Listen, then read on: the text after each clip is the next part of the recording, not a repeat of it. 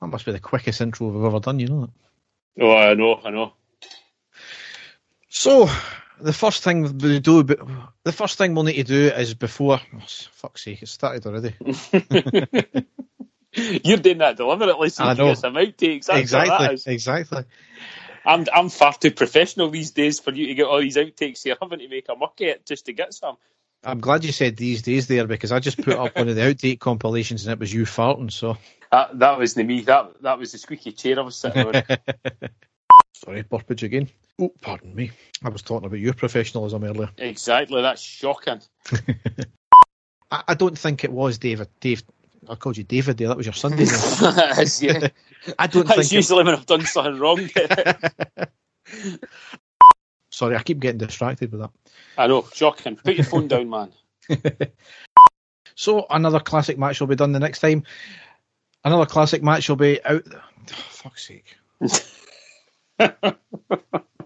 So, see, when you're doing your rants, Derek, and you're doing the serious stuff, there's never any issues, do you know what I mean? There's never any issues, but then when you do something straightforward like that, that's when the problems come in. Exactly. You're going to be like the Wonky Donkey, something will be added on every time. Wonky Donkey? You never heard of that one? Look it up, there's a video on YouTube. I don't want to, Derek. I do not want to look at any videos that you recommend as get anything to do with donkeys, right? I'm not going to be looking on the internet at that. Definitely not. No. It's certainly not about our old colleague Andrew, anyway. Still gets a mention every now and then, eh? Absolutely. So we'll move into the news. I generally don't know if I'd said that already, to be honest. What? Into the news, aye. Right, okay. No, I don't think you have. No. So, into the news. So, now in time to the news.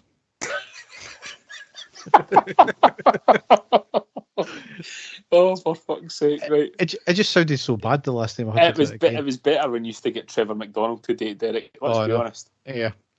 Bring back Trevor. From EastEnders. I've got no idea what you're on about. Oh, didn't do your bumming Mike.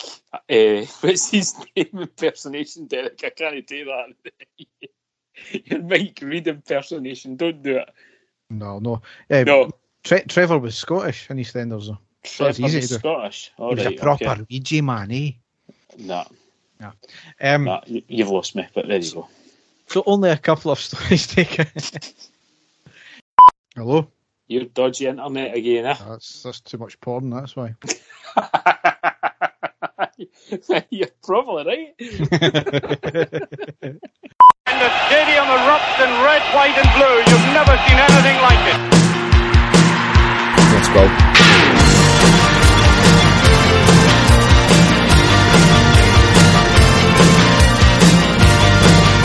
Manchester, brace yourself. Rangers are coming! Hi everyone, and welcome to the next episode of the I Already podcast. As ever, I'm your host Derek, and with me is my co-host Dave. How are you doing, Dave? Very well, Derek. How's yourself? I'm not bad. I mean, I'm certainly better than, cows that have drunk Red Bull anyway. Exactly, mate. That's just typical of us, isn't it? Yes, talking about one tweets, we're going to have a hell of a lot to talk about tonight, aren't we? Certainly not in the slightest bit amusing at all. We're going to need to get into it, but we've obviously got a hell of a lot else to cover as well, including the end of the transfer window and 4 games as well. Exactly, and an excellent last game there, Derek, which I think has been the start of all the problems that there's been over the last sort of 48 hours, but we will get into that as soon as possible. Absolutely. So, without further ado, we'll go down the tunnel and onto the pitch.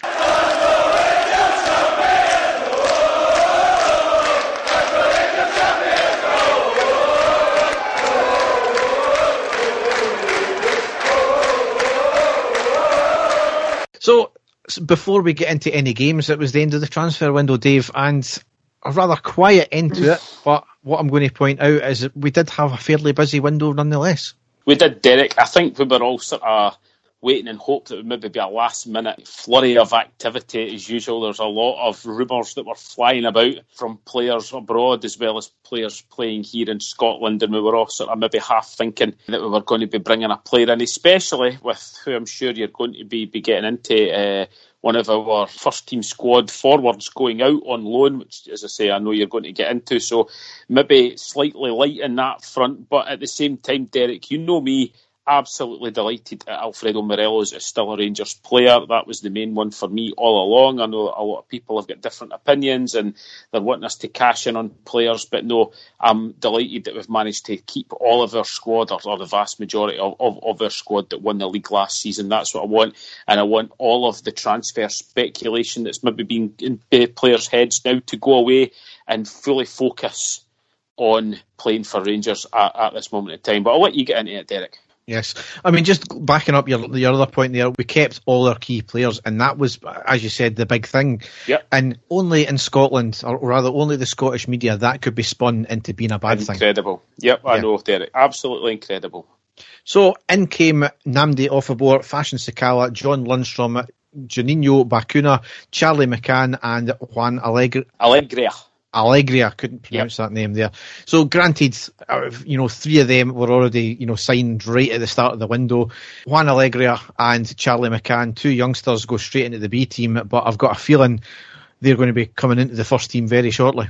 Yes, and I think, Derek, going by, what I was saying there, especially in the forward area, maybe a wee stepping stone for Alegria there. He's certainly, I'm not saying he's the same type of player as Alfredo Morelos, but certainly his path into European football and into Rangers very similar, coming from Colombia, going over, playing in Finnish football and, being absolutely outstanding over there, scoring a lot of goals, playing really well, and then getting picked up by us. So, if he turns out to be anywhere near the player that Alfredo Morelos is, we'll be absolutely delighted. But like you, Derek, I've got a feeling that he might be becoming a first-team player quite soon, and going by his debut for the B team, certainly looked an absolute standout in that one.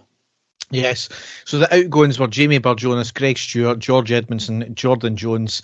As you said, Cedric Itten out on loan. He scored in his first game as well, which is always a good sign. And Nico Katic out on loan as well. And also a number of academy players left or went out on loan. So you've got to say this, I think everybody was, because we'd done the job so early, everybody was still waiting for, another signing, at least on deadline day. This transfer window was not about masses of changes. We've probably done like for like in a lot of the cases there. It was the first transfer window in a number of years where we didn't have to have massive amount of players coming in. We weren't rebuilding. It was a case of get rid of some of the deadwood and bring in a couple of more refined players. And certainly that's on the face of it, looks like what we've done. So we can't really argue that way. Katic going out on loan was always going to be the case. He's been out for a season. His position is probably not going to be there just now, given the fact that we've got two solid centre-backs. Cedric Itten, that's the one thing I'm annoyed about, because I don't even though he's had 41 appearances, they've all been mainly subs, I believe. Yeah. So he's never really been given a fair chance. A bit of dubiety on what the kind of deals is as well, because apparently both of them we can recall in January. However, there's rumours that both of them have got a future signing fee as well, potentially, if they want to take that option. So a bit disappointing if that really is the case, but we'll just need to wait and see how that one pans out. Two great moves for the two of them as well, Derek, although it's on loan. I mean, Cedric Itten going to be playing in the Bundesliga is a fantastic move for him on loan, and then Nikola Katic going back to, arguably the biggest club in his homeland. So, I mean, two good moves for the two of them. It's going to be, a great standard of football for both of them, and I just hope that the two of them really go and prove themselves. If we need them in January, we can recall them, and it'll be like signing two brand new players. That's the way I'm trying to look at it. Yeah, I would say so as well. Now, in terms of, I did mention about our key players staying. However, Everton did initially bid £5 million for Patterson, and then it was up to 8, but we refused that as well. So great resolve from the club there. When the initial bid came in, it was just before the Ross County game, I believe, and Heart and Hand informed Gerrard of it, who was completely unaware of it, and he laughed as it was a bit of a joke bid. Some journalists thought it was quite strange that Gerrard didn't know about it. Well, firstly, he was in preparation for a game. Secondly, we've got a director of football. It's already been well documented Gerrard and Ross Wilson are close and have set out their strategy as to ins and outs and evaluations of their players. So why would a director of football bother to tell the manager of a bid that's already been rejected if it's nowhere near our valuation of the player? Derek, again though, you said the magic thing there, the media or the press, and going by what we'll be speaking about later on, I really don't care what the press have got to say, and I haven't for a very long time, but I know exactly what you mean. Yep. So, delighted to keep the players, and hopefully the new ones, and obviously with Nnamdi off the board, we still obviously wish him a speedy recovery in terms of his heart issue. There's not been any further update on that one there as well, so I hope all is going well. However, the first game we've got to come up against Thursday the 19th of August, it was a 1-0 win at home against Alashkar in the Europa League playoff leg 1. 6 changes from the previous Dunfermline game. We lined up McGregor, Tavernier, Goldson, Helander, Bassey, Lundstrom, Davis, Aribo, Hadji, Kent and Morelos. On the subs bench were McLaughlin, McCrory, Itten, Simpson, Patterson, Wright, Balogun, Kelly, Arfield and Barisic. Now, Dave, predictions were, given where they were in the league, given the fact that it was an Armenian league, predictions were about 5 or 6-0. It's never going to be like that, is it? It's no, Derek, and we've been watching Rangers in Europe for many years, and it's very rarely that you get a bit of a rout against any team that you're up against, especially at home, because these teams will come out and they'll set out their stalls very early, and that's exactly what happened during the game. So I'll let you get into it, Derek. Yes. So it was really, the first half was another game, same problems with plenty of possession but slow and lethargic football. Granted, Alashkar were sitting in and playing tight and defensive. They tried to hit in the break. They were competent enough, I felt. People were writing them off too easy, I felt, but it was easy enough for our defence. Again, the final third was poor, with us playing the same way, getting to the wing, crossing and repeating. Many of the crosses were overcooked. However, we did have a number of dangerous crosses into the area, but we didn't pick out our man. So you could say it's bad crossing, and the forward players need to be more alert, but it was causing them a danger. Our best chance did come on the 22nd minute. Aribo pressures the midfielder, wins back possession. The ball fed towards Hadji, slides it into Kent on the right-hand side of the box, and he has a shot and it hit off the bar, so quite unlucky there.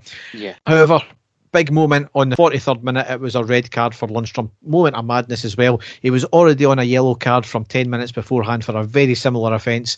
He had the ball in the Alashkar half. He dallied on the ball. He lost out.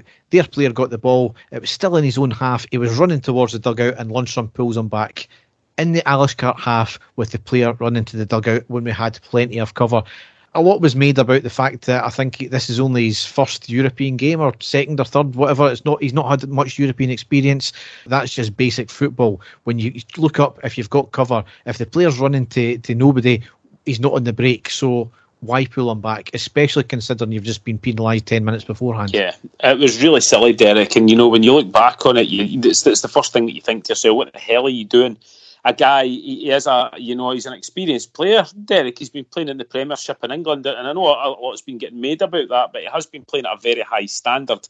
And, was it a moment of madness? Was it, I honestly don't know, but just at that point in the game as well, when it's still 0-0, it gives the team, the other team, the upper hand, mentally as well as, the physical side of things. So, and it put the whole of the mood at Ibrox, into an absolute downer at that point as well. And the guy's not exactly set the head on fire either, Derek. He's been getting, criticised quite a bit by the fans, and that's something that he definitely didn't need. So, no, it was poor timing, bad judgment, and, it was giving us not a mountain to climb, because it was still 0-0, but it was certainly going to make it a lot more difficult for us at that stage of the game. Yeah. The only one good thing it might have done is made Alashkar push out a wee bit more, which meant we could exploit the space they leave. So, that's the only one good thing it might have done. However, in the second half, a much better second half performance, very gutsy and a fighting performance, with one major difference. The players were moving for each other and into spaces. It's the one thing, see, when we play slow and lethargic like that, nobody moves, so it allows the opposition the time to actually regain the space and tighten up. Wright did come on at half-time for Kent, who Kent was woeful, I felt, in the first half. However, Wright made an instant impact, getting an early cross in for Morelos. Like Malmo last week, though, we looked as if we were the team with the extra man, despite us being 10 men. We're in full control of the game with all the possession. In the second half, I don't believe McGregor had a significant save to make. We certainly created a lot more, however, didn't put their keeper under a lot of pressure. There was a 10-minute flurry of chances round about the 58th minute with a penalty claim which wasn't given. It was a correct decision that. An overhead kick by Morelos, followed by a header just wide by him as well. We were getting closer and closer and finally broke the deadlock on the 67th minute with none other than Morelos scoring. Morelos beats the offside trap from a pass from Tavernier, ended up in acres of space, so much that everybody actually thought it was offside. RTV never shown a proper replay. Maybe that was tactical, I don't know, because it might have been offside. Drove it forward into the box, only the keeper to beat, and he hits a shot under and off the keeper's legs into the back of the net. Brilliant. Excellent goal, Derek. He's the man. He's our European talisman. Had to be him. It'd been pretty quiet up until that stage, but just excellent to know that he gets a wee, just one chance and he'll take it. And, everybody calmed down a wee bit after that, didn't they? So, excellent that we managed to get the breakthrough. Yes. And the rest of the game, we controlled the game. And then one highlight I want to mention is Hagi. He was outstanding all game, especially in the second half. He was running about. He was creating the chances really that we were getting. Certainly when you compared two creative players like him and Kent, it was like chalk and cheese. Yeah. But that's how the game ended up, 1-0. Yes, it was never going to be a 5-6-7-0 game, but I would have expected at least two, to be honest, to make it that wee bit more comfortable. As I said, I think Alashkert were getting written off. People were looking at, they're 9th out of 10th in the Armenian league. They're nothing. But if you actually look at the league, I think all the other teams had played 4 or 5 games. They had played 2 or 3. So they were always going to be lower down the league, and they were champions after all of the league. And I don't care where you are, where you come from. If you've got a team that sits back and tightly defends, you could be anybody, and it was going to be difficult to beat them. So definitely, yeah. Although we should have done better. That's the one thing I want to say. We should have done better. However, that leads us into the next game, which was Sunday the 22nd of August. It was a 4-2 win away against Ross County in the Premiership. That was certainly more like the Rangers we know, Dave, wasn't it? Definitely, Derek. It was... We were looking for a wee bit of reaction, weren't we? There had been quite a lot said about the lack of goals that we were scoring up until that point, so it was great for us to get back out. And to be fair to Ross County, they weren't just really sitting back as well. So we knew away from home, we've got a decent record up there as well. We were hoping for some goals, and thankfully, we did get some. And I think that the scoreline flattered Ross County, Derek, because I do feel that 90% of that match we completely dominated. But again, I'll let you get into the game. Yep. So we were actually allocated 1,000 tickets for the game, which will come into play after the game when I get into that. There was 2 changes from the Alashkert game. We lined up McGregor, Tavernier, Goldson, Balogun, Bassey, Aribo, Davis, Kamara, Hagi, Kent and Morelos. On the subs bench were McCrory, Lundstrom, Helander, Itten, Patterson, Roof and Arfield. So as I said, that was more like the Rangers we know, and then we show our stupidity due to the lack of marking as well. First 40 minutes we were by far the better team, playing with a lot higher tempo than we've seen in previous few games. More importantly, playing with variation as well. Players were switching sides, they were getting into space, passing well, crossing from both wings, going through the middle, in complete control. There was an early penalty claim though for Ross County on the 3rd minute when the ball hit off the upstretched arm of Balogun. However, the Ross County attacker was adjudged to have pushed him first. A lot of folk felt we were quite lucky on that one. I know, Derek. I think when in hindsight, when you look back and you see it on replay, and again, trial bespoke scene as usual, slowing it right down to, the guy's barely moving, and it looks as if it's, that it's going to be a blatant penalty. But when you're watching it from real time, you could see where the referee was coming from. There was definitely contact made there by the forward on Balogun, that pushed him. So I would say the referee got it right, Derek. However, we did go 1 goal up on the 14th minute with Joe Aribo scoring. Lots of possession, good link-up play with Kamara, who played a lovely weighted ball to Aribo in the box. Lovely control with the heel of Aribo to stop the ball, turns, switches to his other foot and hits a curler right into the bottom left corner. What a stunning goal that was. Absolutely sensational, Derek. As you say, the whole move and then the control by Aribo, the awareness, and the execution was just perfect. The amount of curl that he got on that ball and placed perfectly, inch perfect, just inside the post. Absolutely stunning goal. Yeah, absolutely. And we thought we put the game to bed. 5 minutes later, because on the 19th minute, Goldson made it 2-0. It was a corner in from the right from Tavernier, right to the back post. Goldson jumps up on the spot, heads it down into the ground and bounces into the net. Brilliant goal as well. Great execution, great delivery. Yep, again, and it's something, Derek, that we'll get on to in our most previous match there.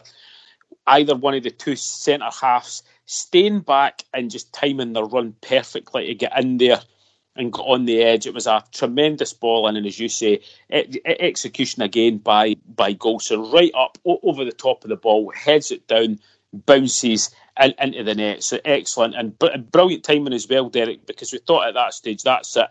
It's going to be a case of how many we're going to get here. So no, absolutely delighted at that stage. So for the rest of the game, well, up until the 40th minute, we were in complete control, as I said. However, on the 40th minute, all that work was undone due to slack fucking marking once again. Ross County made it 2-1. It was a deep free kick on the right to the back post where nobody was picking up the attacker up.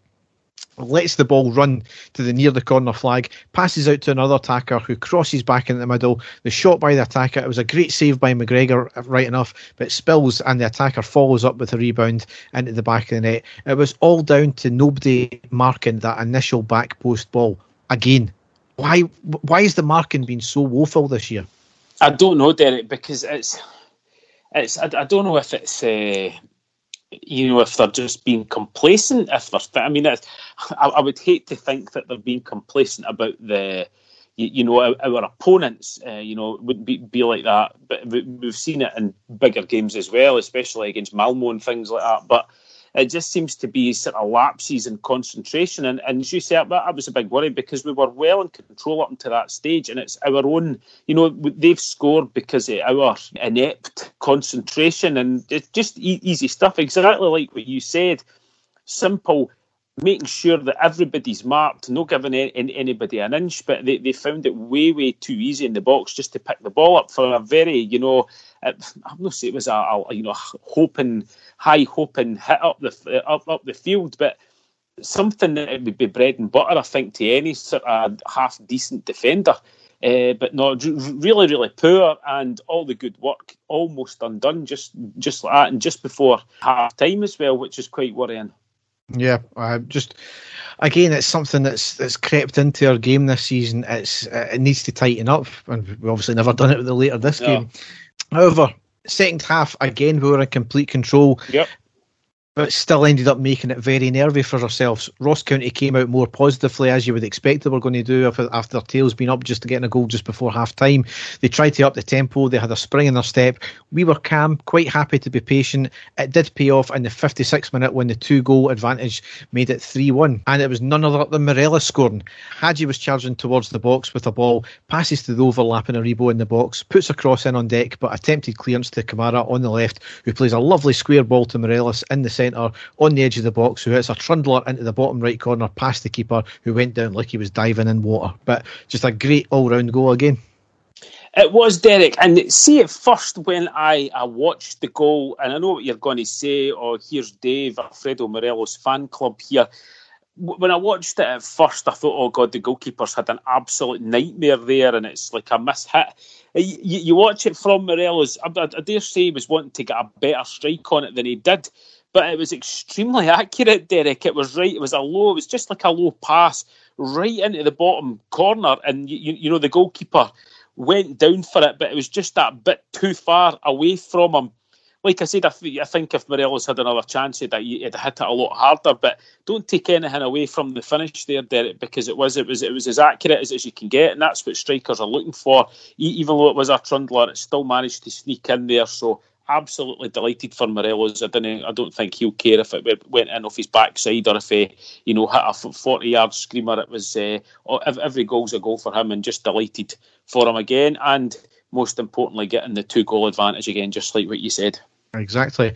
The next 20 minutes after that were played pretty much in the Ross County half, with them having 10 players behind the ball, trying to hit on the break and for a majority of it. And then we contrived to put ourselves under pressure again by conceding a penalty on the 76th minute. I think it was Hadji who lost the ball in midfield. It was a quick break up the park, ending in a great save by McGregor, which I believe he turned it onto the post, rebounds out to the attacker, who has a shot. Bassey turns his body and hits the backside of his arm. Penalty given. you would say under the old rules it was harsh, but it's the new rules we've got now. We've benefited from it before. Yeah. We're going to get them against us. We just need to take that one on the chin or on the arm, as this case was. Unlucky for Bassey, Derek, because he done what anybody would do, basically just try and get his body in the way of the shot. That's what he did. Unfortunately for him, as he's turned, it's hit his arm, and as you say, under the new rules, that's a penalty. So we've got to take it. Penalty was converted a minute later, shot to the right. McGregor dived the right way but couldn't quite get to it. We then made a couple of subs, Hadji off, Arfield on, Aribo off, Roof on, and we eventually retained the 2-goal lead on the 84th minute. And it was Arfield scoring. Lundstram showing his strength to win the ball in midfield. It drives it forward, passes to Roof, then to Arfield, who slots the ball to Morelos on the right side, who has a shot, saved by the keeper, who spills, and Arfield, who had kept on running, shoots the loose ball into the back of the net. Great. Brilliant from Lundstram as well. Great tenacity to win the ball back in midfield. Certainly was, Derek. It was great for Arfield as well, because he's been the sort of kind of forgotten player, hasn't he? And I think we all know when Arfield's on his game, he's an excellent goal scorer for Rangers. He always has been. And, great poacher's instinct there from a guy that plays in midfield. Absolutely delighted for him. He'll be delighted also that he scored, and as usual, his trademark salute to the fans when he scored as well to give us our 2-goal advantage, and none more than we deserved, Derek, because as you say, apart from 2 silly mistakes, we completely controlled the game up to that point. Yep. So, delighted with the scoreline in the end. As I said, we made it nervy for ourselves on occasion. It's the way we do things sometimes. Yes. Aribo was outstanding. Kent had been trying. Morelos has been dragging the defence all over the place. And you can just see how much Kamara brings to our midfield as well, because I think this was his first game back. So, just great all round. Yep, superb. Absolutely delighted with the win. In fact, we scored 4 goals as well, and it was a variety of players that scored. That's when you know a team are gelling, Derek, that we're not just relying on one player to score all the goals, and the whole team's scoring. That was the success that we had last year as well. And, are we glimpse of light, Derek, that things are starting to get back to the way that we know that Rangers can play? So, really pleased with that one, especially with it being in the road as well. Yep, superb. We've got to cover this as well. Don't want to really gloss over it, because it's important. But obviously, away fans in the stadium, supporters' buses travelling up. I'd never been in a supporters' bus, Dave. I know you have, but I know certain things. Yep. I know certain things go on in buses which really shouldn't. However, on this occasion, a video emerged, and it was of certain individuals from the bus singing racist songs and making racist gestures as well. Just why? The club have been trying their hardest to try and eradicate these things and stop tarnishing the image of Rangers. There are fans like this that just don't seem to get it, and you can have no excuses for this whatsoever. 2 were arrested, and Rangers have banned them indefinitely, so they acted quickly there. There's no excuses for it. They were banged to rights as well. Another issue is, 1, why film it? And 2, why put it on social media? You're just being an idiot there. Also, Rangers, on that note as well, they have told the supporters club that they will be refused any away tickets for the foreseeable as well, which you might argue it's a bit harsh, but certainly I think it was the only course of action to the club could make to show how serious they are. It shows fans they're serious, and it shows those that hate us and claim that we're doing nothing that we're serious about this as well. Yeah. I mean, it drew the ire of the media, as it should. You've got to say it was an own goal by these fans as well. Yep. They've apologised for it. It makes no difference really now. What's done is done. It drew also the media asking a rather strange question that, in the next up-and-coming Old Firm game, should Tavernier go up to Kyogo like Brown did to Kamara as a gesture? I mean, that is utter ludicrous to even suggest that. Firstly, it devalues the seemingly genuine gesture Brown done. I mean, Dave, I don't think it was a PR stunt at all. I genuinely think he meant it. However, the media are now making it out. If Tavernier doesn't do it, then that's bad Rangers. But then if it does do it, it's a case of, it's just been for PR reasons. It's a completely different set of circumstances as well, Derek. Scott Brown done it, I'm not saying that he wouldn't have done it in the other way, but the fact it was done on the pitch by a fellow professional as well, it was showing him, that even our biggest rivals, were with him. That happened to his face on the field by another player, a completely different set of circumstances. Equally as bad, Derek. I'm not condoning it in any way whatsoever. I think what you've said about these guys on the bus, absolutely disgraceful. Total, utter idiocy by the people that were filming it. Total, utter idiocy by the people that posted it, knowing that as loads of people would jump on it. I want to congratulate the club for swift actions completely in doing what had to be done. There's not been a lot said about that as well with the actions of the club. We don't need people like that in the stadium. Just absolutely disgusting behaviour by them. And I'm just glad, like I said, that the club have done what they have done. Yeah, absolutely.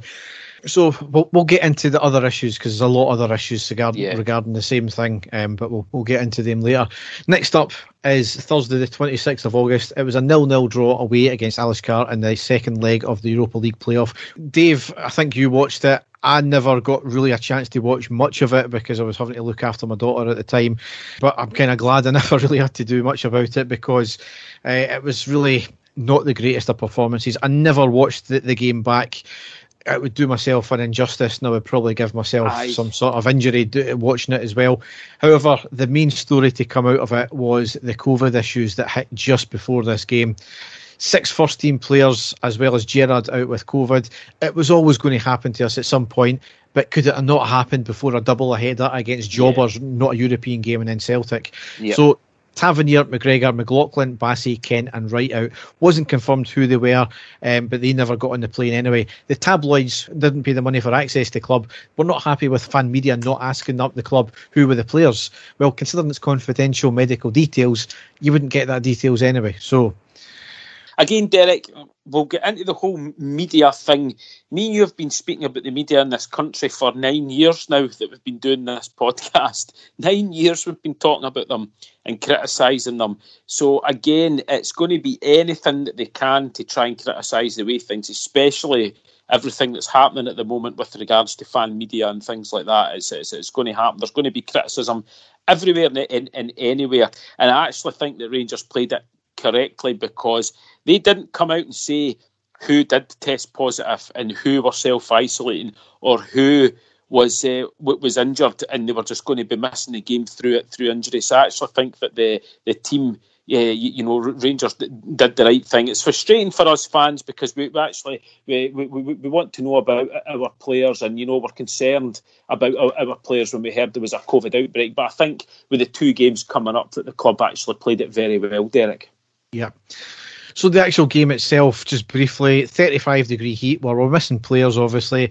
9 changes from the last game against Ross County. So we lined up Robbie McCrory in goals, getting his first debut. Patterson, Goldson, Helander, Barisic, Arfield, Davis, Kamara, Aribo, Morelos and Hadji. On the subs bench, we had Hogarth, Itten, Balogun, Kelly, Lowry, Lyle, McKinnon, McClelland. That's a no bad first team, Derek, considering we had so many absentees. You would say, I mean, that's potentially a team that we would put out in the Premier League in the vast majority of games out there. So when I saw the first team, obviously notable absentees being our first 2 goalkeepers, but knowing that we had a goalkeeper who had Premier League experience in McCrory, I felt a bit better about that. And the fact that our captain was missing, but we did have an able replacement in Patterson as well. I was still hopeful, Derek, that we would do the job on the night. Yeah, absolutely. But what turned out to be a game that lacked any pace. We were happy to knock it about. Decent enough for the first half without putting their keeper under pressure.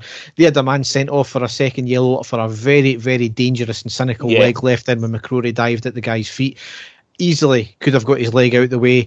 It should have been a straight red card. I'm just thinking about the punishment that Roof got for a complete accident. It wasn't malicious at all, but he got a 4-game ban for dangerous play. Yeah. Yep. This guy will get 2 games, I think, maybe a game ban for a second yellow. It's a joke. Yep. Second half we were rather woeful as well. Arguably, Alashkert should have had maybe scored in the last 10 minutes as they finished stronger. Throughout the game, Alfredo had 3 dire misses, which he would normally bury. After the first one, I think I texted you and my other mates that I knew it wasn't going to be our night when he was missing gilt-edged chances like that. Unfortunately, it never cost us. Yeah, I know. I was really surprised, Derek. There was at least, as you say, 3 gilt-edged chances. I would even go so far as to say that 2 of them were, unforgivable misses for a man of his ability. I was pulling my hair out, especially with the second one that just got flicked through to him that he blasted over the bar. Really, really not like him at all, especially in Europe where he's been so deadly for us, Derek. Really, all I can really say is the best part of the game for me was towards the end when the signal cut out to a test page and then cut to BBC News studio where a guy was standing with a mask, was looking right at the camera, seemed completely bewildered, went to a wide shot where another woman was standing with a mask on, and they just looked at each other. And this went on for maybe about 30 seconds. Derek, I was sitting watching it with my son, and I've not seen my son laugh as spontaneously as that for such a long time. But I was getting really excited, Derek. I thought finally we're going to get a chance to see John Eustace play for Rangers. That's who I thought it was that was coming on. I was really excited at that point. Then I realised it was actually BBC Studios there. But there you go. It was absolutely dire. But the Twitter response, Derek, after that, for about 5 minutes after that, was just priceless. And as you say, the most exciting part of that match all night was watching what was going on. It really was. It was embarrassing for BBC Scotland there for doing that, but absolutely hilarious at the same time. I mean, one of my mates on our group chat said that one of his mates genuinely thought that the Queen had died for a minute. Is that right? Yeah, I'm going straight on. Thank goodness that didn't happen. Exactly, but I mean, but that was good. But anyway, certainly, as tough as we made it for ourselves, sometimes given the conditions, given the issues with COVID, you've kind of got to forget the team. Bearing in mind it was like a 5,000-mile round trip as well for the team, so it certainly had shades of Ufa. I put it that way. I was trying to keep my sensible head on, Derek, especially coming in the last 15 minutes. As you say, the heat was unbelievable. We had travelled all of that distance. We had all of those players out. We were winning 1-0. There was no need for us to bust a gut there. All we had to do was see the game out. Thankfully, that's what happened, and I thought sooner that we finish this game, get the players back, the better. And we still managed to make it through the group stages, which, as you say, was by far the most important thing. Yes, so the group stages, the draw was made, I think, was it the next day? Yes. And we have got Lyon, Sparta Prague and Brøndby. So certainly not the worst group we could have got, certainly not the best group we could have got, but certainly I'll take it either way. Sparta Prague, apparently they are not Slavia Prague and they hate Slavia Prague just as much as us. Mm-hmm. Yep. And Brøndby. So as I said, all winnable ties. Derek, we spoke about it when we were knocked out there by Malmo, and I told you, honestly, I would rather that Rangers were playing top-class opposition in Europe where we will be looking like the underdogs. That is where we thrive. That is when we up our game, is when we're playing these better teams. Not saying that Malmo are not, but we were expected to beat Malmo over 2 legs. I think everybody thought we were going to beat them. We were all very, very hopeful. And the reason that we've done so well in Europe in the last 3 or 4 seasons is because we've been the underdogs in the vast majority of these games, and we have upped our game big time. So I would rather it was like that, Derek. And here's hoping that we get some fantastic results. And we've had some great European nights under Steven Gerrard. Here's hoping that we have the same again this season. Yep, absolutely. However, the next game we've got to cover, it's a lot better, Dave, because it was really Sunday the 29th of August. It was a 1-0 win at home against Celtic in the Premiership, and it's fair to say it's created absolute havoc, hasn't it? It really has, Derek. It really has. I very privileged, Derek, as you know, and a few of my friends know. I have a bit of a football connoisseur last week because I was invited by a good friend of mine down to watch a game in the English Premiership, Liverpool versus Chelsea. Invited down.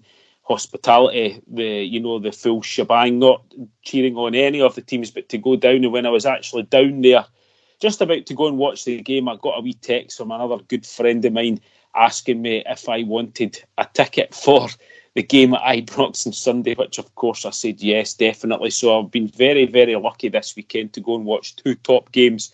But I have to say, Derek, going by the 2 of them, going by what I was told, I've never been at Anfield before. The atmosphere was excellent, but Ibrox was absolutely bouncing. no comparison whatsoever. It was just fantastic. The atmosphere was tremendous. It's the first Old Firm game I've been to in many years, Derek, since I gave up my season ticket. I've not been for a long time, and I absolutely loved it. It was tremendous. The game was fantastic, which you're about to get into, and it just completely made the last week for me. I felt so privileged as to have been there. So I'll let you get into it. I mean, you say football connoisseur, others would say jammy bastard. That's it, exactly, mate. You know. You say potato, I say potato. Shite jobby. But anyway, there was 3 changes from the Alishkart game, and no Nathan Patterson as well, as he was self-isolating due to being a close contact. No Gerrard back either. So it was, like the Alishkart game, it was Gary Mack that was in charge. Yes. So we lined up Robbie McCrory again, Balogun, Goldson, Helander, Barisic, Davis, Aribo, Kamara, Roof, Kent and Morelos. On the subs bench we had Wright, I think it was Kieran Wright, it wasn't Scott Wright as some people felt. Lundstrom, Arfield, Hadji, Bakuna, Itten and Sakala, so a slightly better bench that time as well. Definitely, yes. And Derek, I'll be honest with you, as soon as I heard Balogun was in at right back, I immediately thought to the last time that Balogun played at right back and he actually got taken off after half an hour. I thought this is going to be a bit of a disaster. McCrory in goals would kind of made peace with that. We know that he's, like I said before, he's played in the Premier League already, so I wasn't too concerned about that.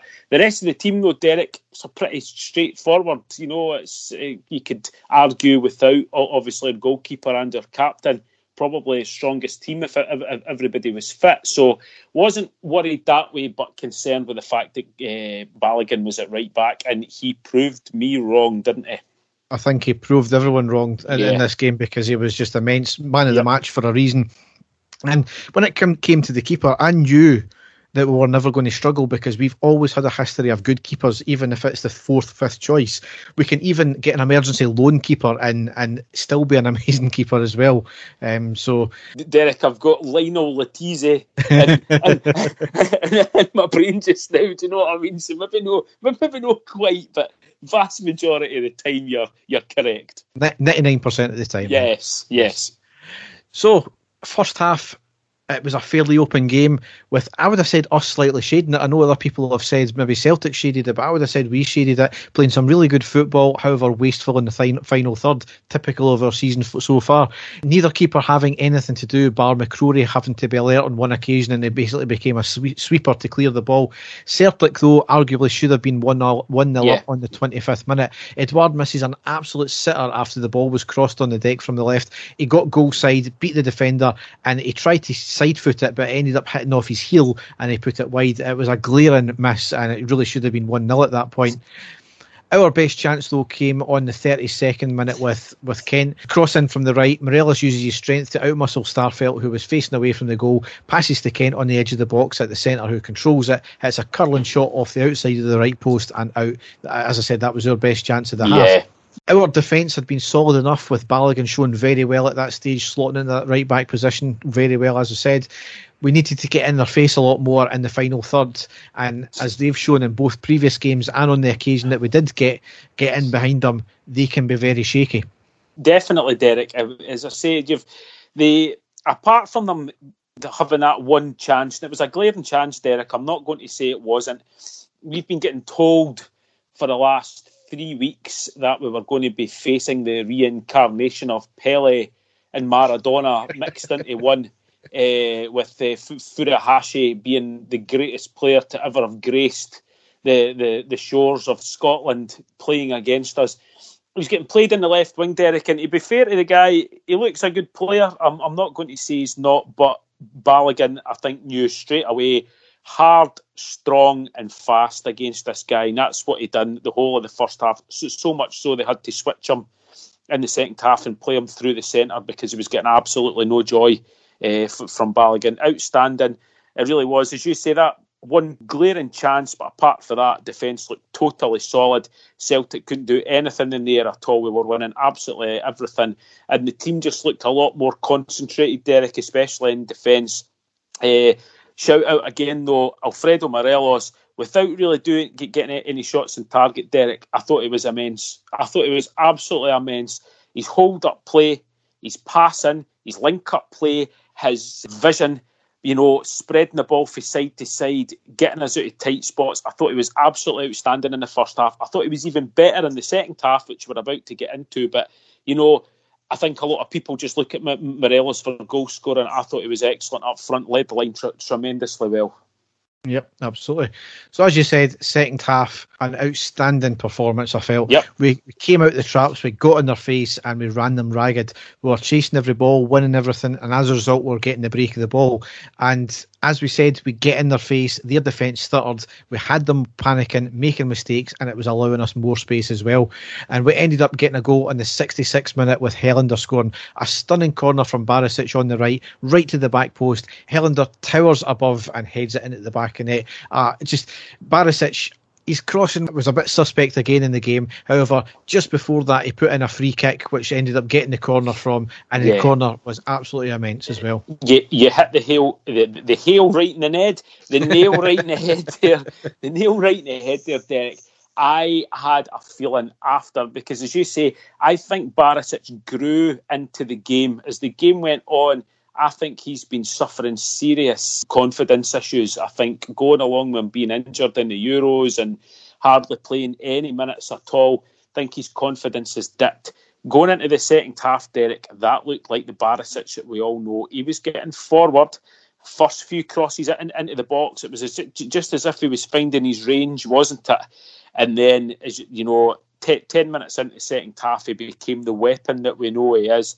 He put in that stunning free kick, as you say. It was almost inch perfect. That's what came for the corner. And I just had a feeling, I thought, that's him. He's found his range now. We're going to get something here. And I was right. I was waiting on it. And Helander again, just like we spoke about Goldson against Ross County, the two of them are switching about. Nobody marking. He made the perfect run and a fantastic header in there. The place went absolutely mental, Derek. It was tremendous. And the thing about it is we thoroughly deserved it, Derek, because we were by far the better team. We were not giving them a second on the ball at all. We were chasing everything down at that point. They were panicking. They couldn't get the ball out of their own half. They were passing it back to Joe Hart constantly. He was having to get rid of it as quickly as possible. We weren't allowing them to do to Dundee and St Mirren what it was they were doing by playing the ball out for the back. We were charging them down and they didn't know what to do to stop us. And that goal just came at the perfect time, Derek. Absolutely tremendous. And we kept that up for for most of the rest of the game as well. Yep. The one thing I'll say, Derek, again, going on, I thought, obviously Balogun outstanding. Steve Davis playing like a man, of 21 years old. The guy was just everywhere on the park, especially in the second half. Cool, calm and collected, but also, getting forward, getting the players forward, totally controlling the midfield, Steve Davis. I thought he was outstanding. If it wasn't for the fact that Balogun had such a good game, Steve Davis would have been my man of the match without a shadow of a doubt. He was tremendous. And also, going on, every time we put the ball forward to Alfredo Morelos, he won it. He won the ball, Derek. He flattened his man, I don't know how many times. He was going down, he was doing the perfect, he was getting fouled, he was taking the free kicks, taking the sting out of things. And up until they took Alfredo Morelos off, Derek, Rangers were in complete control. And it was at that stage where about 10 minutes to go, we took Alfredo Morelos off, and that's what kind of brought Celtic back into the game. I thought it was a really, really bad substitution to make because of how well he was doing. I would have taken anybody else off at that stage, apart from Balogun, obviously. But I thought he was leading the line so well, and they could not deal with him. And as soon as he went off, Derek, which I'm sure you're going to get into next, that was when Celtic started to get the upper hand in the last 10 minutes of the game, and they were getting more and more of the ball because we took off our attacker, brought on a defensive midfielder in Lundstrom, and obviously it was going to get put Celtic in the front foot because we weren't putting any pressure on them up front. Yeah, I mean, Kyogo did get one chance no long after the goal in the 68th minute where McCrory done fantastic to run out and block the shot. the moment you're talking about, Dave, that was a wee flurry round about 5 minutes. Yep. For about 5 minutes round on at the 80th minute. On the 85th minute, Kyogo gets the ball on the right-hand side of the box, gets a shot off, but a great save by the feet of McCrory. See, if he had squared it, then it was almost an empty net for him to tap in. A minute later, Kyogo gets an almost identical chance as well on the right side of the box. This time he cuts it inside, but only for us to knock it away after a few attempts. If he had shot it, it was in. So it was. He chose the wrong option at both occasions there. But you're correct in what you say there. The only other kind of controversial thing in the game, though, is on the 94th minute. No, what you're going to say here, Derek, disgraceful. Yeah, Balogun went down injured with a bit of cramp. McCrory put the ball out. Celtic should have given the ball back, but never ended up winning a corner for Joe Hart to come up like a charging gazelle, and they never ended up scoring, obviously. But can you imagine what would have happened if they had scored from that chance after not giving the ball back? It just sums Celtic up in that one instance there. The most classless bunch of arseholes out there. Absolutely shocking, Derek. The place was going mental. Everybody was booing. And I realise it's not officially a rule, Derek, but every team does it. It's called sportsmanship. That's what it's called. They were not interested in doing this. I've seen some tweets coming back and forward from prominent Celtic supporters and stuff going on about certain teams doing that against them and calling them everything under the sun. Total silence when that happened. It was disgraceful. It was unsportsmanlike. I don't care if you're getting beat. Robbie McCrory had the ball in his hands. He could have held on to it. He could have fired upfield to run the clock down, but he was, genuinely concerned about his player. He put the ball out, and it was absolutely shocking that they did that. But as you say, Derek, we expect nothing more from them, and that's exactly what happened. Thankfully, we were able to see it out and win 1-0. That was what all that mattered, but just disgraceful by them. Yeah. Before I get into the next thing here, I mean, the stats came out as 34% possession for us the whole game. I've questioned that, to be honest, and I know people are saying that Celtic's possession was a case of them pass, all in their own half. Yep, completely. Pass. Yep. But I still felt even in the second half we'd done more than 34% possession the whole game. And the weird thing about the reaction from the Celtic fans is they seemed to content to lose, and they kept on saying that we were there for the taking and we weren't very good. I mean, absolute delusional stuff. Celtic, arguably, maybe had the better chances, but the keeper still had saves to make, and that's his job at the end of the day. But Celtic, other than the chances, never done anything with it at all. They never scored, so they still lost the game, so I don't know why they're content about it. And I'll be honest with you, Derek, do you think that was Rangers at their best? Absolutely even though not. We were the better team in the second half? No, and we were still missing most players as well. Nowhere near our best, and we still were the better team. Through, if we go through the whole game, as you say, first half, pretty even. Celtic had the most, clear-cut chances to score, but if you're taking it as the whole game, Rangers were the better team, and we didn't play to anywhere near the standard we can play. That's the worrying thing for them, because they are happy with how they played the game, the supporters. That shows you how bad things are, because we didn't really show up. But in the second half, we basically just put them under so much pressure when they had the ball that they didn't know what to do. Do you know what I mean? That was it. We scored the goal when we needed to score the goal, but that's nowhere near the standard that we can play. So that's the thing that I'm content about, Derek, about the game. It's an excellent result, but I know we can play a hell of a lot better than that. Yeah, I mean, that's the thing though. I hope they keep up with this delusion, because it just makes the fall harder when it does happen. Exactly. So, yeah. So, Dave, this is what's going to be the bulk of the news section as well. We need to obviously talk about the fallout from it, because it's been... I'm trying to find the words here. It's been targeted. It's been a disgrace, to be honest, Dave. They've lost 1-0, and they generally what happens is when Celtic lose, they'll blame the referee. But the referee done nothing in this game. He never had a hard game to deal with, so there was no controversial decisions at all in the game, so they can't blame that. Rangers, they put out a second strength team. They need something else to try and blame their club on, or blame something on. So Granted, there's a few things that happened which were not very nice, which we'll get into. First thing was, right at the start of the game, the Billy Boys was sung. Now, obviously, there was no Celtic fans in the stadium. I defy anyone to make out clearly exactly what every single lyric is said when you're watching it on TV. I defy anyone. See, before we go on, Derek, I can swear on whatever that you want me to swear on, and I text you as well at the same time. In that game, I was standing in the Copeland Road, and I stood the whole game in the Copeland Road, and I can honestly tell you that I never heard that song getting sung once throughout the whole game. And I've been told by many people it was heard on the TV, but I can honestly tell you that coming for the Copeland Road, I never heard that song getting sung once. Not throughout the whole game. And that is what I was shocked about when I heard so many people saying that they could hear it on the TV, because I honestly, for it being an Old Firm game and it being all Rangers supporters there, I never heard any songs getting sung like that anybody could take as being hate-filled or sectarian or anything like that. I can honestly hold my hand up and say that.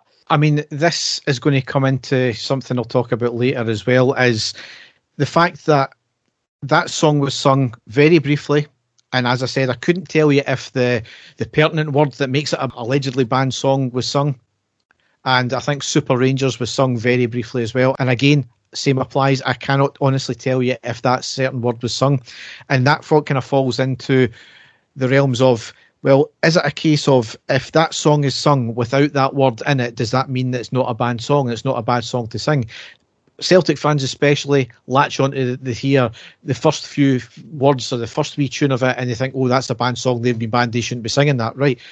So that's one thing I'll come back to as well. I've heard, Derek, as well, and we've spoken about this before, I've heard Kilmarnock fans sing their own verse to that song. They're using the Killy Boys as and I've heard them sing that many times, and I was getting blamed for singing it. I've heard Hearts fans sing that song as well before. But it's true, Derek, if it was sung or the first chorus was sang and then the vast majority of supporters out there changed what everybody was singing because they knew that it wasn't the right thing to do, that as well paints a huge picture on the whole thing, showing everybody that there's responsible fans out there and they want to change the culture and they want to change, things that are getting sung. That is excellent. Well, the next thing that came out is a video appeared of what allegedly was the Union Bears walking along Argyle Street under the rail bridge singing the Famine song. Now, what was being sung was certainly the tune of the Famine song. I couldn't make out, again, the lyrics, the exact lyrics were said. Some said it was famine, some said it was party. I'm not too sure. Another video came out from just before they went under the tunnels, exact same thing again. Police were walking alongside them as well, and that's been confirmed that the police were walking alongside the Union Bears, escorting them there. The audio for both the videos was certainly questionable. Now, taxis went past, there was no engine noise at all. There was a wind noise, but there was no engine noise. Lots of clapping was heard, however, only 2 or 3 were seen clapping. And the singing stayed the exact same level as they walked past when they were far away. Questionable audio. Now, 6 people, I think it's now went up to 8 people arrested. It was initially 3, then there was another 3 today, then there's been another 2 tonight.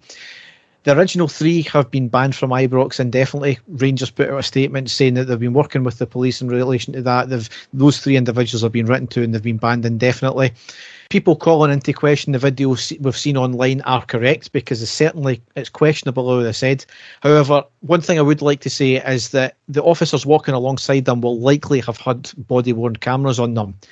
And I would like to think, anyway, for the club to act and for those to be identified, I can only assume that there's irrefutable proof that those arrested have done what they've said they've done. And the only way I can think of that is the officers know the people involved and can corroborate that, and or body-worn cameras can corroborate what was being sung and by who as well. I just think the whole thing seems very, very strange, because the Famine song hasn't been sung by Rangers fans in years. You've never seen it on any videos. And again, Derek, going back to what I said there, I took my hat off to the Union Bears inside the stadium for keeping the songs going and keeping everybody going. There was nothing offensive getting sung at all, that the guys were doing. So that's why I'm finding that difficult to believe as well. but going by what you're saying, there must be some sort of proof there for the club to act on that. There has to be something, but I'm very surprised. I mean, the thing is, what kind of idiot do you need to be to sing that kind of stuff while the cops are right beside you? Yeah. This is what makes me think, no, that surely can't be right. Folk can't be that stupid.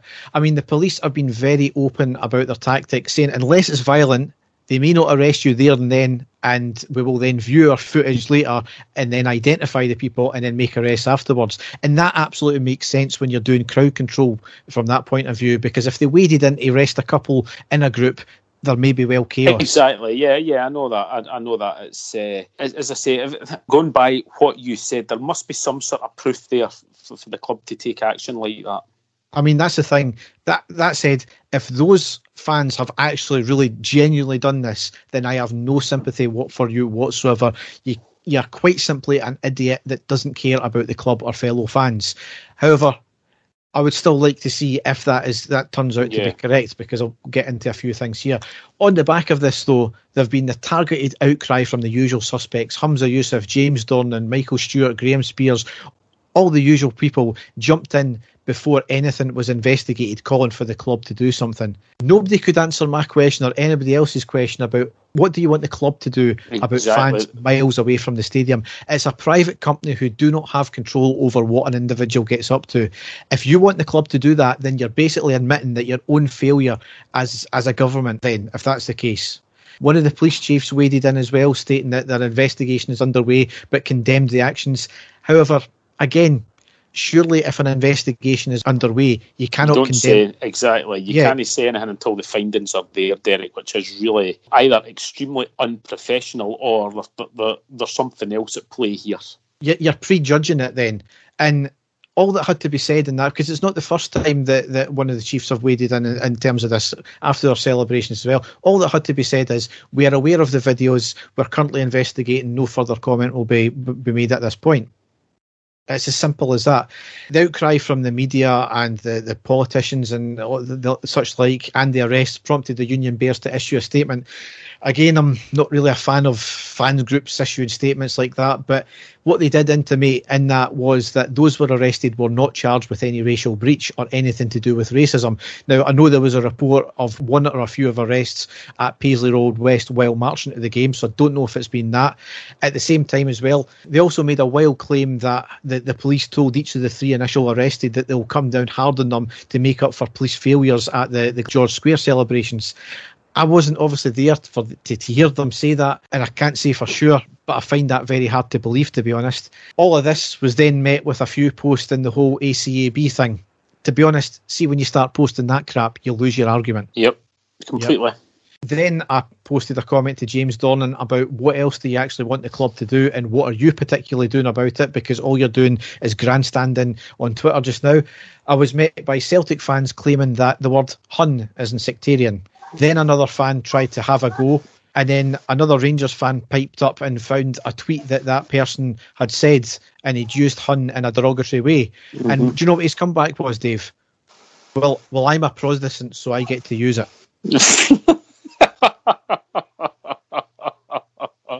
Quite incredible.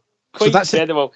Derek, it all comes down to perception. That's the way that I understand it. If you perceive it to be sectarian, if you perceive it to be, then it's classed as a hate crime. Is that no? You know the way that it all comes down to perception. That word gets bandied about. I actually had a go at a young laddie who plays in my son's football team for using that word, and I told him that could be seen as being, a hate crime, and he just kind of laughed it off.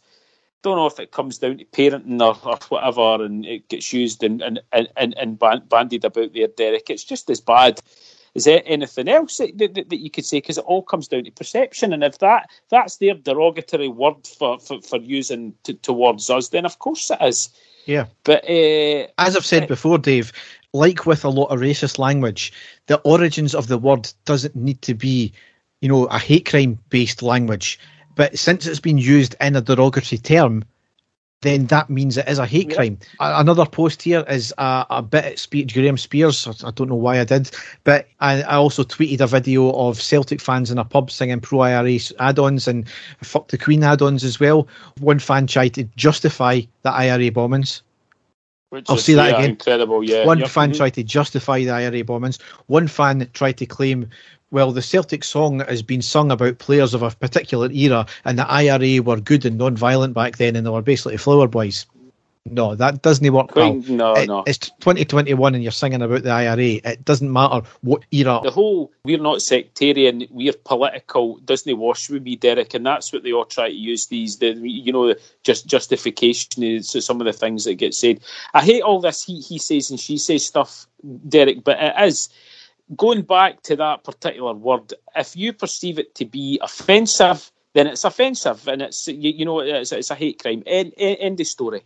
Hugh Keevins was on Clyde pontificating about surely Hugh didn't wade in, Derek. Surely not. Yes, but he was pontificating about his grandfather was one of those Irish Catholics that came over during the famine, and he was deeply offended by that. Hugh, that's absolutely fine. You can be offended at that. I have no issues with that whatsoever. That's okay, Hugh. But the IRA nearly blown up my dad before I was even born. So how about you call out your fellow fans for glorifying terrorism then? That's the kind of shit we're on about.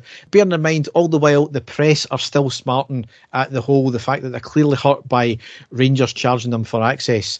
So there was a barrage of negative and uneven press as well. I'll give an example, and it was a bad video. A Rangers fan attacks another Rangers fan. He got glassed.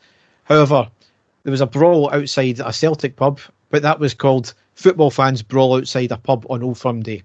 The pub was Connolly's Irish bar, and those that were fighting all had Celtic tops on. Another one here, Morelos hopes he leaves Rangers soon, was the headline. That's utter bollocks, because when you actually read the article, he says, there was talks with Porto, nothing materialised, but I'm very happy here, I love it here, blah, blah, blah. So moving it away there from the sectarianism there, that's all down to this media witch hunt against Rangers, and the whole, they can't wait to find the weest fault, which they blow out a complete proportion as well. But again, Derek, we've been speaking about this for years, but it's now coming to a head, very dangerously and aggressively coming to a head. And a lot of it comes down to the fact that Rangers have done what they should have done a long time ago, and that's don't allow them access, because the amount of negative stories and negative spin that they've put on our club for years and years now, Rangers have done the right thing, and they quite, clearly cannot handle the fact that they're going to have to pay to come into Ibrox, and, they're not doing it. And in any, content, real content, they all know that the fans now go to the people who are, giving them an accurate account of what's going on at our club, and not just the usual drivel that the mainstream media are putting out, and they really just can't take it, Derek. That's what it all comes down to. It's very, very petty stuff, but unfortunately, and I'm sure you're going to get into that as well, it's becoming really, really ugly, and it's going to come to a head very soon.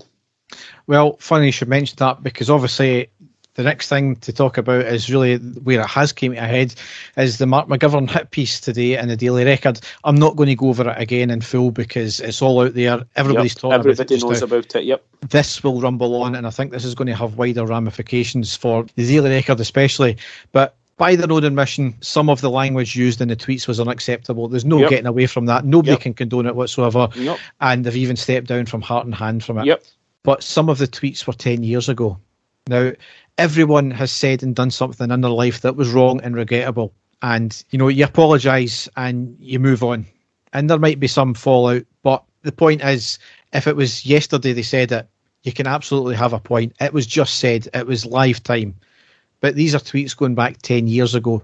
They were 10 years younger, 10 years more inexperienced in life. The piece that Mark McGovern done is a targeted attack on individuals for no other reason than because of the team they support, and the fact that they represent a new form of media which is beginning to dwarf the old media, such as the Red Tops, like the Daily Record. If that is not targeted abuse, I do not know what is. There's a lot of rumblings tonight that senior people within the Daily Record heads are rolling, because that this has been a targeted attack on civilians, basically. Yes, they are now in a position, but they're still fan media. They're just general fans. Yep, they are not completely. They are not media accredited or anything like that. They are not sportsmen. They are not officials or anything like that. They are just general people. And you have went trolling through their social media accounts to find the minutest wee thing. Granted, it was wrong. Again, no getting away from that. But it was up to 10 years ago. Some of them, they were less than that. Some of it was deplorable, absolutely.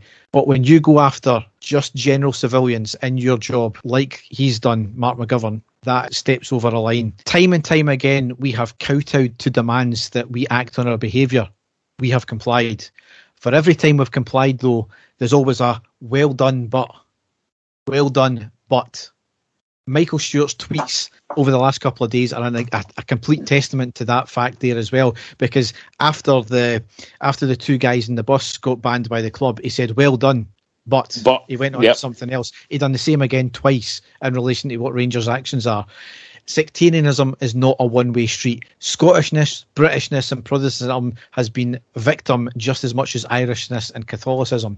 The problem we have in this country, though, is one group shouts about their offendedness, the other group doesn't and just gets on with it.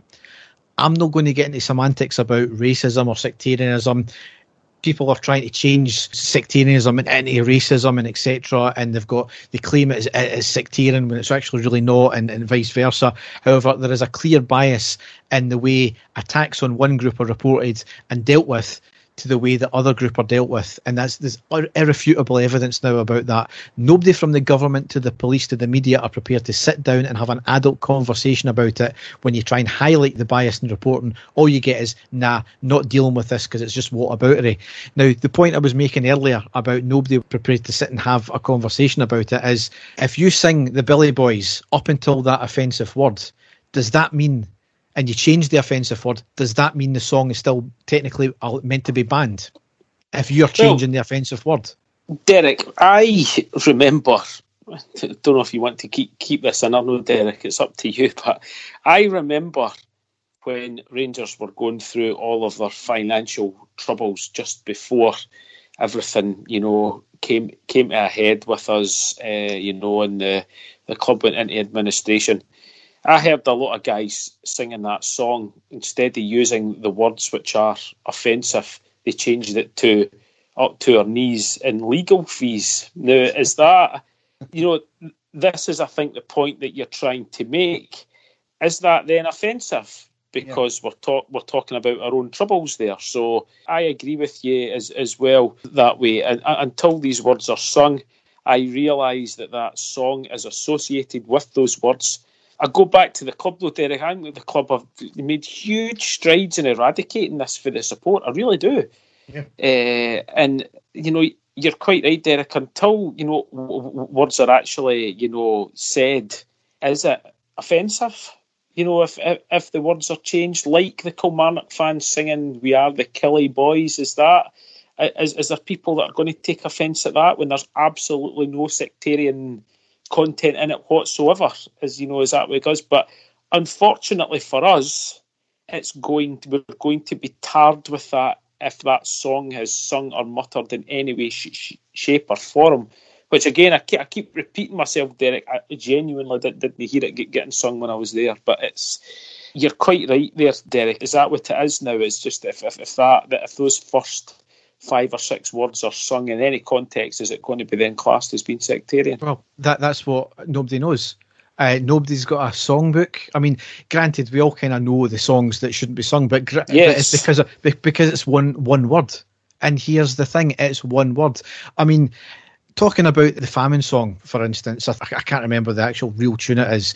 Angela Haggerty claimed one time somebody was whistling that tune and claimed it was sectarian against her and racist against her. Well, somebody was whistling. There was no lyrics to it. So how that can be classed as sectarian or racist or whatever, I just don't get that. So this is about having adult conversations about it. And just like sex, sectarianism sells for the media. And that is the big problem. They love this kind of thing because it is sensationalism at the end of the day. However, what has been uncovered by David Edgar and other fans they've uncovered several social media posts from the likes of the writer of that monstrosity report, Mark McGovern, from Paul Sweeney, the Labour MP, who claimed that the Heart and Hand should be basically suspended from their position within Ibrox. Jane Hamilton, reporter for the Daily Record, the girl from a Celtic state of mind who is never off Sky Sports. Granted, she is technically a civilian. Somebody says she's in the legal profession. I don't know that, but she's certainly given a prominent media place as well. All prominent figures from their side and their fans, which show the rank hypocrisy in the reporting, because you never know anything about this. They've all said the exact same thing, the same words that we've highlighted before, the 3-letter word, that it's a derogatory term for Rangers fans and Protestants, and nothing is said about that. That is people within their own organisation, within the Daily Record, have used that language. Nothing was said about it at the time. And it's not finished yet as well, because David Edgar stated in one of his last updates that he was going to the police and the ombudsman or whoever they were for the relevant areas for these people, and he's going to basically create a shitstorm. Tonight there's been further things uncovered as well. That looks like there's been a whistleblower account only set up within the last month and only following 15 accounts. Funnily that it's 15 accounts, all Celtic minded, and funny that the tweets that have been put out there are all the ones that appear in the report as well. So there's certainly a lot more to come of this. There's a lot apparently of deleting of tweets of certain individuals that have been highlighted by David Edgar and others. There's as I said, there's apparently a bit of a shitstorm, if reports are right just now, in the Daily Record because of the way this has been handled. But by the way, Dave, did you also know that Jim Torbett case was up in court this week as well? No, I didn't, Derek. Yeah, no, I didn't. To face further sexual abuse charges, and Frank Kearney again is also up to face further charges next week. You would think that would be mainstream news in Scotland, Derek. You would think, yes, but in this country, words from tweets 10 years ago that nobody complained about at the time matter more than the systematic sustained abuse and subsequent cover-up that's gone on at a certain club for decades. What have all those people in prominent positions I've previously mentioned got in common? Derek, I didn't know anything about what you've just said there about what has been happening this week. That is what the real story in Scotland should be. That's what should be getting highlighted. That's what journalists should be covering. That's, it's something to make sure something like that never ever happens again. For all the victims, all the people, I mean, we keep getting told, oh, you're not interested in the victims. Of course we are. The victims of these guys must be looking at the newspapers just now and saying, why the hell are we not getting national coverage here? Why are these absolute scum of earth that don't deserve to be walking amongst us not plastered all over the front page of a newspaper? I mean, that surely, and it's not the case. It's an absolute joke. On the point of the Heart and Hand guys, Derek, we have a lot of respect for these guys. We know how hard they work, and we're shocked about what's actually happened today. As you say, we're not going to condone the tweets that have went out at all. That's something that they're going to have to live with. But, Heart and Hand itself has been a cornerstone for Rangers fans. It's been a shining light to Rangers fans, especially in the darkest of times. We've got the utmost respect for what the guys do and what they've brought to the fans out there. Like I said, I can't say anything about, the tweets that have actually happened. That is something I'll never condone. And like I said, they're going to have to live with that. And it's cost them their positions with that podcast. It's a tough one for those guys, but as you say, I'm sure David Edgar is going to be firing back soon, and I think it's going to be one of these that we're going to be watching this space, to see what happens. But yeah, I mean, this is going to rumble on. I hope this is where lines get drawn now, because this has went on far too much. There's too many people in prominent positions. I don't care if these people in prominent positions support Celtic. That's their right. They can choose who they want. I don't care if you're, what sexuality, what race, what religion you are. As long as you treat everybody else fairly, as long as you treat us fairly, and you even-handedly dish out punishments as well as reporting. That's all any Rangers fan has ever asked for. Rangers fans, on the whole, just now, will condemn anything untoward, and you've seen it. over the last week or so. Yep. It's now about time the media give us a fair shot. It's now about time the authorities give us a fair shot as well, because we've done more than the government in the last 20 years to try and stamp this out, because we all know that Offensive Behaviour Act was an absolute sham, and it was doing nothing other than boosting the egos of certain politicians to make them think as if they were actually doing something good, when it was actually just a case of it was hindering existing policies which were dealing with the job properly. Definitely. I think you've covered everything very well there, Derek. You've made your feelings known. Sure, every other Rangers fan out there, and every other sensible, sane person out there will see exactly what's happening as well. And as you say, we hope. We've been talking about our treatment by the media, Derek, for as long as we've been doing this podcast, and we've kept saying it's never going to change. It's got worse. We knew Rangers' sudden resurgence back to being champions was going to really, really, really hurt a lot of people. We knew there was going to be backlash, but this has just been quite incredible. So we hope that there has been lines drawn exactly like what you said, and the sort of saying people can start taking charge. And it's been really, really difficult to watch and quite incredible as well. I could just hope that things are going to change now. Yeah. So, to wrap up the games, as it were, because we're kind of taking a big tangent from the actual section we're meant to be doing, but we've played 4, won 3, drawn 0, lost 1, scored 8, conceded 3, goal difference +5, points 9. Celtic, on that other hand, they've played 4 and lost 2 of them. So, this is the great season that they're meant to be having as well. Games to come in September. Saturday the 11th September, away to St Johnstone in the Premiership. That's a 12:30 kick-off. Thursday the 16th of September, at home to Lyon in the Europa League Group A Game 1. That's at 8 p.m. kick-off. Sunday the 19th of September, at home to Motherwell in the Premiership, 1500 kick-off. And on Wednesday, the 22nd of September, at home to Livingston in the League Cup. That's a 19:45 kick-off as well. So more big games coming up.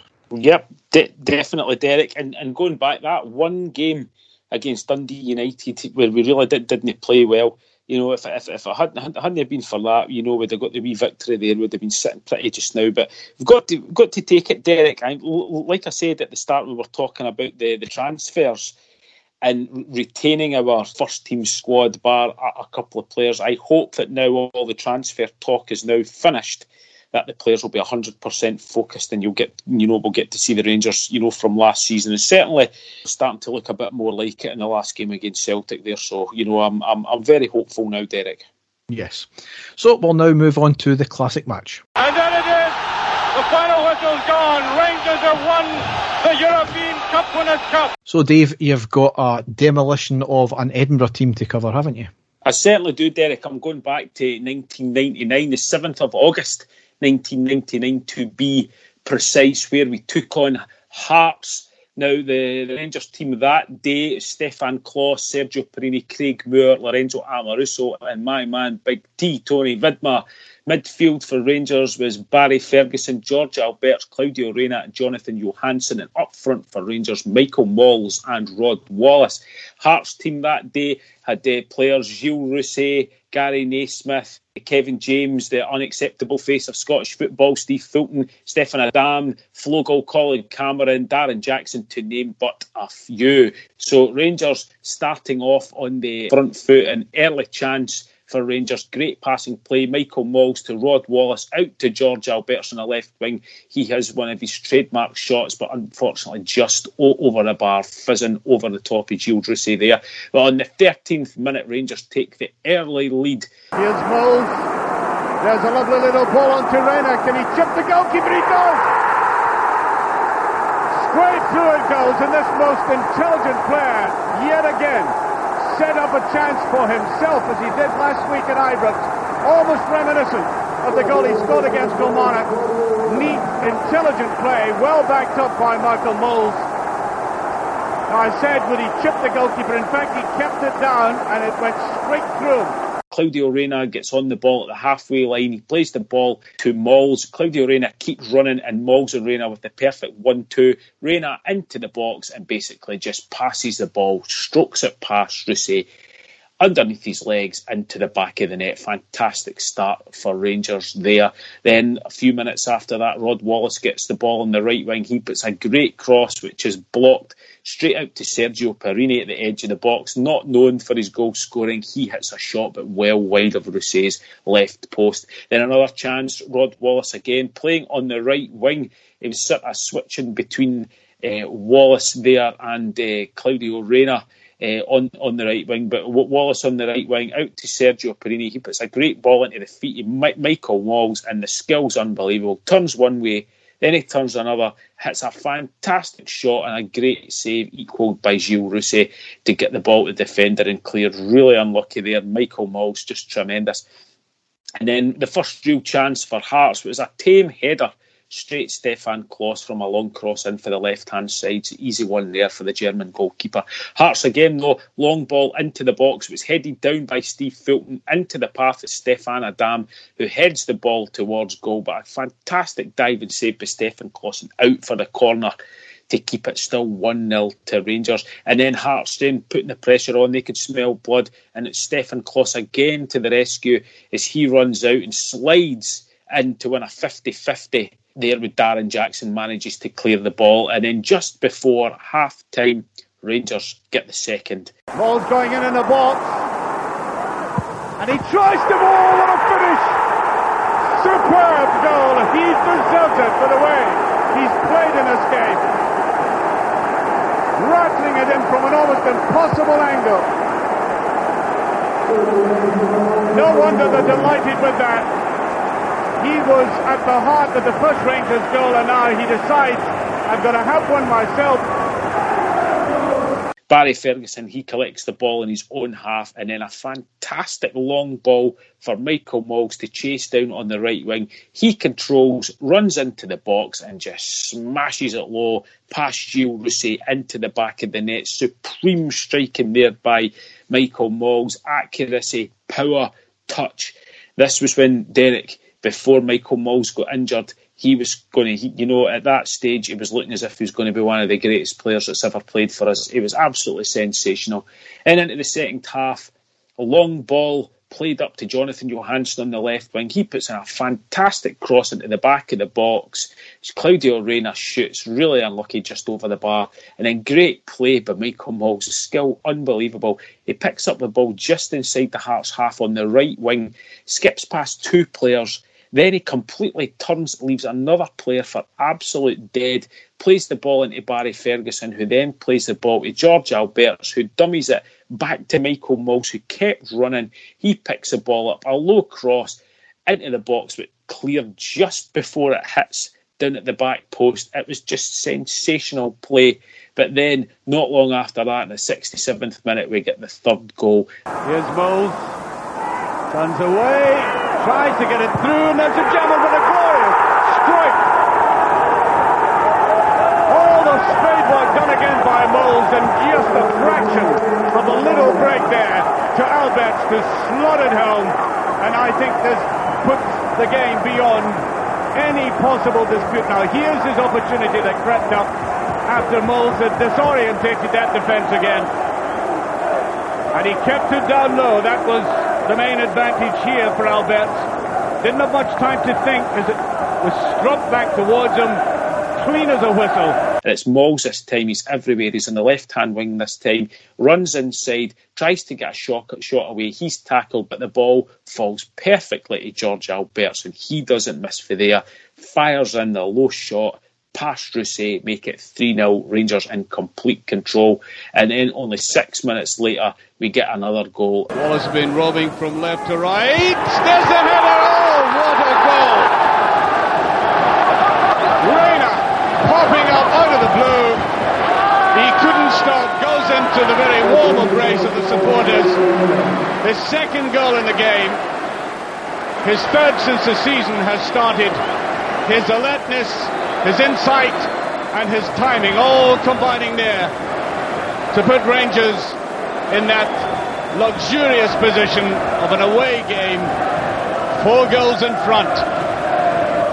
fantastic play again. The ball out to Rod Wallace on the left-hand side. He puts the most perfect cross into the box, and Claudio Reyna just runs to the edge of the box, doesn't even have to jump. The ball goes right in front of him, and he steams a header past Rousset into the corner. 4-0 to Rangers. Tremendous play. Then another chance there. Barry Ferguson, the halfway line. He runs, feeds Malls into the box. He turns his man, gives it back to Ferguson at the edge of the box. He hits the shot, but just over the bar. That would have been sensational. And then the last chance for Rangers, Michael Malls again. He really was tremendous at the edge of the box. A low pass to the edge of the box on the right to Darius Adamchuk, who came on as a sub. He hits the low drive. It's just inches wide of Rousset.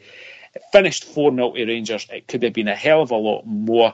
Please, if you get the chance to go back and watch Michael Malls when he first signed for Rangers. In this game, they could not get anywhere near him. Simply sensational. Don't know if you had the chance to go back and watch it, Derek, but it was a joy to watch Michael Malls play when he was in that form. One of the number of players that were wrecked by injury at Rangers who were going to be amazing. But, it was another game, though. Hearts, it was back in the day when we would absolutely pump Hearts, really, and now we're struggling to beat them sometimes. So it'll be an interesting game come the next time we play them. You'll pump them the next time, Derek. Don't you worry. Hopefully, yes. So, but yeah, good times as well. 4-0, can't argue with that. Great game to watch. Like I said, we always go on about players like Alberts and Reyna and Barry Ferguson and stuff like that, but just to watch Michael Malls in full flight, when he was fully fit for Rangers, it was just a joy to watch. Absolutely sensational. Yes. So, Dave, we'll have another classic match the next episode, hopefully, anyway. Yes. So, it's now on to the news. You never let that go, do you? No, absolutely not. Never will. Lazy bastard. It's happened twice in 9 years. You never let it go. It's shocking. You lazy jammy bastard.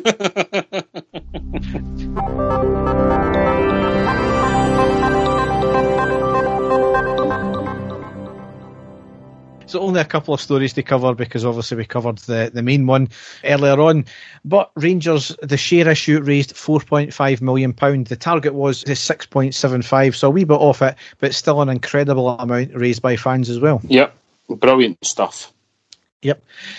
The Cinch issue with the SPFL was set to go to arbitration. However, Douglas Park lodged an appeal and managed to get that stopped as he is an interested party. And given it's his business and the appeal was based around all interested parties, he should have been present. So it's a temporary injunction to stop the arbitration. So guessing it will be rescheduled. However, it's still in limbo now. Rangers released a statement on the back of this, slamming the governance of the SPFL. And all this didn't need to happen. However, the SPFL's approach has been inadequate and antagonistic. So kind of what we were talking about, towards the end of the season when they cancelled it, wasn't it? Just inadequate. Exactly, Yep. Rangers, obviously, when they're qualifying for the Europa League, announced the prices for the 3-game package. £117 for the 3 games. Celtics is £72. So I generally don't think £117 is too bad. Yes, it is maybe on the steep side. I think it's £39 a game or something like that.